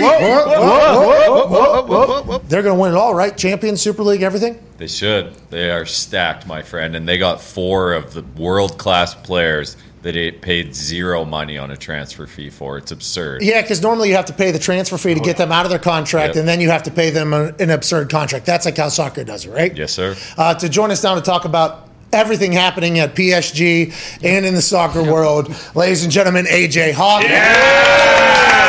AJ wearing the Audi Dawsonheimer shirt. Obviously know that you're going to come on here and talk a little soccer. I appreciate that. Your thoughts on Messi going to PSG in their Instagram account, gaining 20.4 million followers overnight as soon as Messi went over there? It's an insane time in the soccer world, AJ. I think it's always an insane time in the soccer world, but would you compare this to like this? I assume this question was asked on some of the morning shows. Like, is Messi going to PSG just like Tom Brady going to Tampa? Yeah, but I think Tampa would have already had to have Gronk and AB on it. Yeah. Right. Oh, okay. So they were set up, and now he's just adding the star of all stars to a team that's already really good. Yes, and they've never won before, right? They've never won the Champions League. The French league has always been called the Farmers League. Oh, That's like no. That's like the shot at the French league, but PSG is a very good squad. Je parle en français un peu, you know. Oui. Fameux. Messi. No. Messi come no farmer. La Liga is now the Farmers League. Oh. You're selling stock in Barca? No Cristiano at Real, no Messi at Barca. Barca? What's La Liga got? What are your thoughts on Barcelona, AJ? Maybe you should buy Barcelona because it sounds like they can't afford anybody. And the way Gumpy was speaking about this off air, basically no teams have money anymore except for PSG. They happen to have a little bit. So they're gathering everybody basically because everybody's had to cut ties with because they have no money after COVID, right? The teams that were left still with what was left of Super League, Barcelona, sorry. Yeah, it's okay. Real Madrid and Inter Milan, who are all pretty much bankrupt at this point. Oh, no. Barcelona into bankruptcy. Wow. Bankrupt Barcelona. No. AJ, your thoughts on soccer and, what we can learn from this over here in the greatest league of all time, the NFL, AJ? All right, if all these teams are bankrupt, are they going away? Like, I have a good feeling they're still going to be around. Barcelona's gone. They're dead. No, they're not. They still have a squad, right? No. Bye, Barcelona. Goodbye. That's what people are saying on the internet, AJ. I'm not 100% sure. We have to pivot. Joining us now is the second ever. He did just see that, so I apologize to him immediately right now for wasting your time today. But he's the second ever Olympic gold medalist in a sport that is famous all around the world and beloved by people everywhere and will be forever. Ladies and gentlemen, Olympic gold medalist in the sport of golf, number 4 overall in the world, ladies and gentlemen, Xander Schauffele. Yeah! Woo! What's up, dude? What's going on? Hey, what are your thoughts on Barcelona? Are you a big soccer guy? You know, I'm sorry, I don't know if that's... You guys seem to have all the bases covered. Well, you're going to learn here quickly that we do not, but we do appreciate you coming in and trying to figure out our show a little bit better and make it better. But we're not a big golf show, okay? We all love to golf. Mm-hmm. We absolutely love golf, not a big golf show. Whenever we got a chance to watch, obviously, golf at the Olympics, and it was on the Golf Channel, was one of the easiest sports to watch of the entire Olympics, which I think everybody loved. Was that course set up for people to attack? What was the golf like over there? Was it different than most courses you play on? Was there what were any of the alternates that you had to deal with that you don't normally have to deal with, Xander? It was pretty much the same as any course we play on. I mean, being in Japan, you typically play on sort of like narrower, tighter golf courses that are different than the U.S., but this course was sort of built for the Olympic tournament, and so for that reason, it had sort of that big championship feel. So it was sort of like a normal week for us players to be out there and to compete. Nothing too crazy. Was it any more added pressure on you knowing that you're competing against some guys that if they win, they don't have to serve in the military in their country? That's a great question. Man, yeah, how brutal is that? I mean, it takes, we play for pride. Other people have different motivations, money and whatnot, but to avoid a 2-year service by winning a medal has got to be some added pressure that I don't know what that's like, but I can imagine it was a boatload. So if I'm standing over a 5-footer for $100, Yep. I mean that thing is Nervous. Could you imagine a podium putt right there with 2-year service on the other side of that? There's no chance of that ball going in that hole. Nope. There is no chance at all, Xander. You took the lead second day, basically, and never looked back. There was a lot of pushes. Matsuyama was coming hard there on Sunday. Was there, mentally, you've never won a major. That's obviously, everybody has to talk about that. You're still very young. But mentally, being able to hold off the world's best for an Olympic gold medal, will you fall back on that ever? Did you learn anything about yourself? Or is this just kind of like a stage in your golf game where it's like, yeah, this is what happens now? No, it was big for me. That was the first time in my career where I actually won with a lead. So in golf terms, that's kind of a big deal. Every other win I've had was from behind, and it's much easier to chase in sport, as most of you guys know. It's easy to sort of have no pressure and nothing to lose versus having everything to lose, having a lead. So for me personally, it's a really big deal moving forward. It was the first time sort of media was starting to get a hold of me, being in the hunt and not winning. So for me to do this with the gold medal, it's kind of a big deal. So, let's go! Yeah! Let's go! Yeah, for medal aside and money aside, for me personally, as like a competitor, this was a really big step forward. I mean, it's a giant deal. Yeah, you have a gold medal now for the rest of your life, hopefully. But going back, I know when you hit the scene, what was it? You're right here. Yeah. This guy. Look at that. Hey, don't bite on that. There's some sort of there's chemicals in plastic. Yeah, I think Uncle COVID was in the. Oh no! You're not supposed to chew on those. I would never get one, but I did get told that not supposed to chew on them if we get them. The internet told me. Sorry about that. Go ahead, AJ. I mean, there's a lot of people in pictures I've seen that may have some issues then, Pat. Everyone seems to bite them. Well, that's why I think the memo was sent to me to potentially tell. And you, Xander. I bit it. Yeah, I did. I'm screwed. Good for you. You're still here, man. But I was saying, you came out, you were Rookie of the Year. You won twice, I think, your first year. What was it like when you step out there and you're on the big stage? You're like, man, I'm competing against guys that I've been watching on TV for years probably. Yeah, it was it's just sort of like in any sport, you sort of watch TV and you watch your idols and the guys you kind of want to be, and to step out there and play with them as a young man was kind of it was a really cool feeling, but it was something you had to get over because you made it to the big leagues and you're ready to sort of compete against them, and you can still idolize them, but you can't tell it to their face. You know what I mean? You got to try and get any edge you can on your competition at any point, and I quickly got over that idea. My rookie year, I was kind of in awe throughout the first part of the year, and I was going to lose my card and kind of drop down to the lower tour, and then finally I kind of hit my F-it mark and just sort of started playing better and played like I had nothing to lose, and that's sort of when I racked up those 2 wins. I want to let you know that we would allow you to say that. I'm not sure if you would, but you could have let that fly if you wanted to let it out there. Okay. Yeah, you're the guys that you grew up watching, though, they want to bury you. They don't care. You know, like, right. Is that, you have to get to that moment, right, where it's like, okay, these guys, they're very, I enjoy what they have done, but you have to get to the moment where, oh, they're trying to beat me, and I got to try to flip this. And is golf, is that a normal field? Because I've always wondered this, and we got a chance to talk to Lefty, I think last week or 2 weeks ago. Cool that I can just say that and make me sound very awesome. But he was really cool, like the analytics, basically the brain side of the game. But I think Tiger introduced, like, he was maybe the most competitive guy that got into golf, if that makes sense or not, because there's so much failure, I think, in golf that there's a lot of like, good effort, good go. And then Tiger, whenever he wouldn't win, would get fucking furious about it. Like, how do you control your emotions there while being competitive, but also understanding like, hey, this is an impossible sport, basically, at all points, whenever it happens? Yeah, I mean, golf, we are a bunch of losers, as bad as it sounds. You know, there's only one guy wins, you know what I mean? It's just kind of cutthroat, and to sort of feel good about a top 10 or something, or the fact that there's a statistic on top 10, you know, just shows that it's hard to win. And so Tiger did bring that sort of, he wore his heart on his sleeve, you know what I mean? Like, anytime he would be upset or he'd be happy, he'd be swearing, he'd be fist pumping. And, you know, I think, you know, without him, the game wouldn't be what it is. Me personally, you know, I'm more internal. You know, golf is so weird. You know, we don't have teammates. We don't have anyone to sort of fire us up. You kind of do your own thing. And the way I deal with stuff is to be just really the fire burns internally, and I don't really show a whole lot when I'm playing. But like you said, you just want to kick everyone's ass, and that's kind of as simple as that. How'd you get into golf?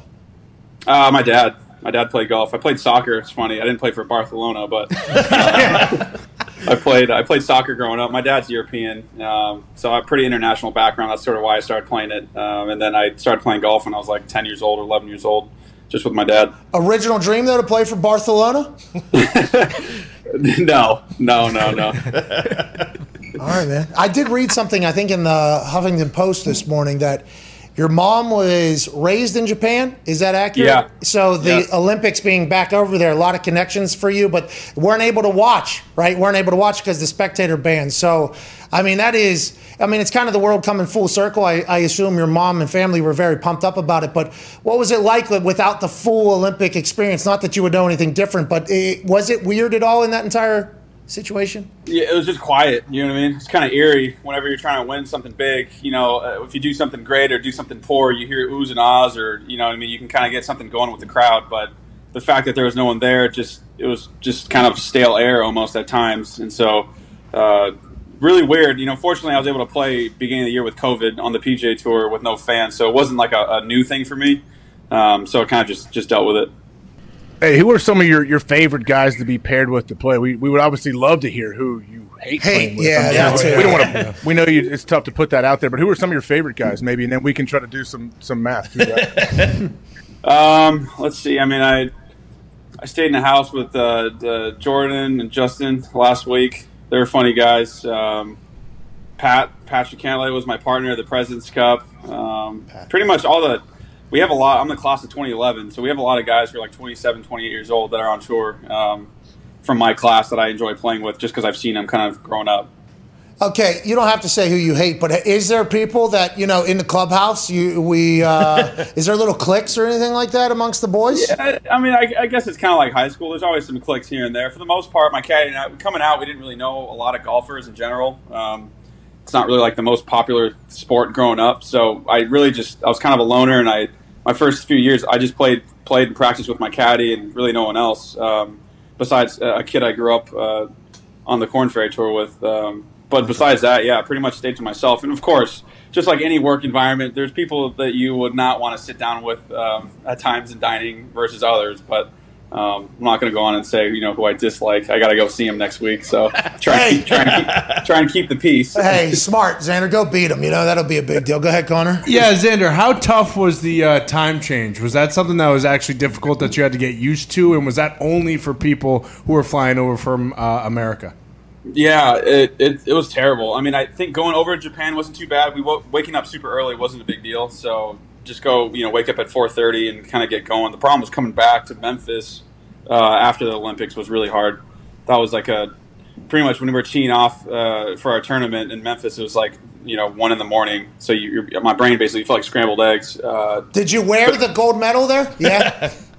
I was trying to forget about the gold medal when I was competing the following week. You know what I mean? I didn't want to bring sand to the beach, even though it was the week prior. But smart. That didn't really work out. I played like shit. So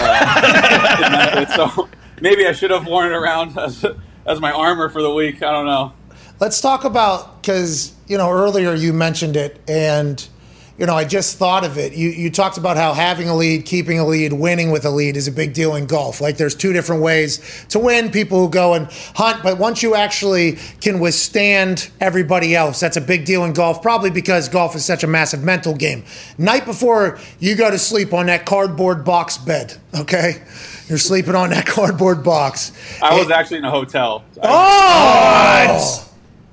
Good for you, dude. Smart. You're on top. That's what the leader does. Hey, that's what gold medalists do, dude. You sleep in the hotel. But anyways, hard to fall asleep night before. Final thoughts before you go to bed. Is there anything or is it just, hey, we've been golfing. Why will anything be different tomorrow?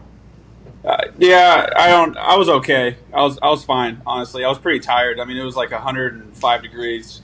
So I mean, just an ice bath and a quick pass out was sort of my deal there. I wasn't really thinking a whole lot. When I woke up, maybe I was a little bit nervous going through warm-ups, but it was something I've dealt with before and I've failed at before, so I figured, why waste any thought? Let's just pass out. Oh, because people are probably already tweeting you saying, Xander's going to lose this like every other time before. It's like, to hell with it. What's the worst that could happen here? That's amazing. Good for you, dude. So happy for you. Go ahead, Diggs. Xander, you brought up your dad earlier, and he looks like an absolute legend. Kind of looks like Miguel Angel Jimenez. I just read an article. Was he doing secret beer runs at the Olympics? Was that going on? Yeah. Now that I can say, we weren't supposed to bring in, some of the physios there at work, it was like at 8 p.m., there's a complete shut-off. And, of course, everyone staying in a hotel wasn't allowed to leave, and no one really speaks English. So I had a few physios help me out during the week, and we smuggled some beer in through my golf bag for them because they had nothing to drink. And so that made them pretty happy. But, yeah, and then finally I got kind of cocky the final round. I thought I could just walk through security with it, and I got stopped, and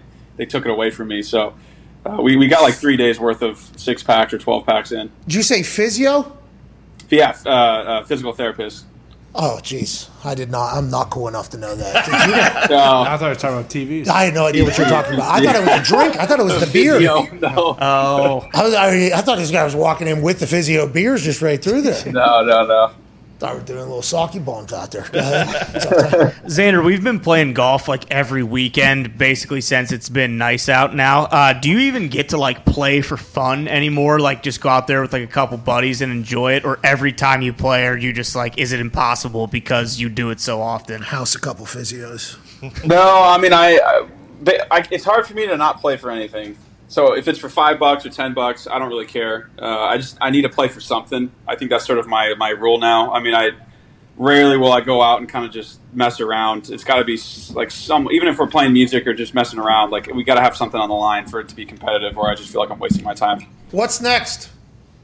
I leave Sunday for 3 weeks. We got the playoffs, so we're just kicking into gear here. Hey, let's go win one, huh? Why not? Why not you, Xander? Why not? Right. What needs to happen for you to win, you think? Should I just start wearing this bad boy around? Yes! First tee right here? Yes, and you're a Callaway guy? Is that I don't know who your sponsors are. Callaway, I think? Callaway, Adidas. So Adidas needs to be making a golf polo that has the gold medal hanging it down. Yeah, that's what you should be wearing, I think. I mean, AJ's a big Adidas guy, too. I don't know if you see him. He can help you. I see him repping. That's a great point, Pat. That should be your Sunday shirt from here on out the rest of your career. Just the gold medal right there. Absolutely. I mean, I'll buy it. I promise you I'll buy a bunch of them. I would, too. I mean, I need a size large out there. Are you practicing today? Do you have off days? What's the schedule? No, I'm going to go out there and practice today. I was going to take more time off, but we got playoffs coming up. It's time to buckle down. Hey, you're either getting better or you're getting worse. Mm-hmm. You know what I'm saying? Right. I mean, it's playoff time. You can take a break afterwards, ain't there? What are we working on today? Will we be in a golf cart, little music on, or are we going to the range? What does practice look like? We're gonna go to the range. You know, I won the gold in Japan, and I decided to come to Memphis and play like absolute shit. So I figured that's a good way to motivate myself to practice. So we'll do a little bit of. We'll probably play 9 holes. I'll definitely spend some time in the range. Boring stuff. Yeah, man. Can you do this? Yeah. Yes, I can. No way. All right. You're definitely going to win, dude. That's why you win gold medals. Ladies and gentlemen, Xander Schauffele. Thanks, man. Can't thank you enough for allowing us to penetrate your ear holes. Tomorrow's another big day, by the way. Another big day tomorrow, I think.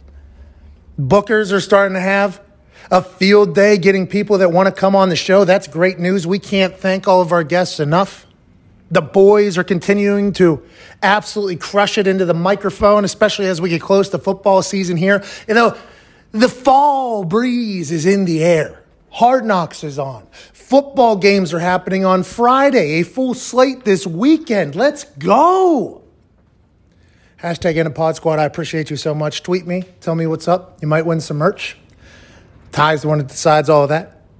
And if you enjoyed this show, which I assume you did unless you hate listening, please be a friend, tell a friend. Let's continue to grow this thing. Ty, please play some independent music and propel these people into a beautiful Wednesday night. See you tomorrow. Cheers.